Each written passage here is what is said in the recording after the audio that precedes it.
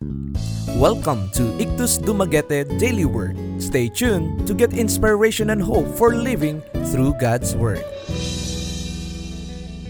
Our scripture reading for today is taken from 1 John chapter 3 verse 5.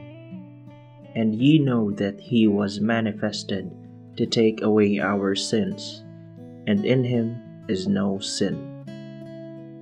The title of today's devotional, To Take Away Our Sins. Why did the Son of God ever come into this world? When we think about the Lord Jesus Christ, and especially about his death on that cross on Calvary's Hill, what is its purpose? Is it just something about which we sentimentalize? What does it represent to us? What is the explanation of it all? That is the question that John answers here, and let me put the answer in negative form. Our Lord did not only come to give us revelation of God, though that is a part of our purpose. He said, "He that hath seen me hath seen the Father." That's from John chapter 14 verse 9.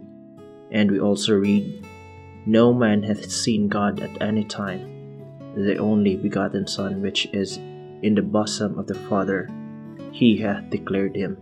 That's in John chapter 1 verse 18. But that is not all.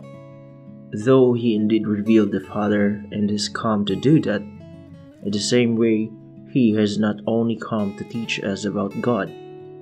There is incomparable teaching there, such as the world had ever known before and has not known since.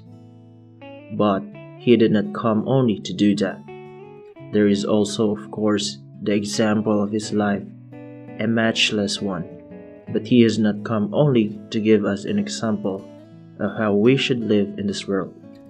He is not just a teacher or a moral exemplar. He has not come merely to give us some kind of picture as to the nature and being of God. All that is there, but that is not the real reason, says John.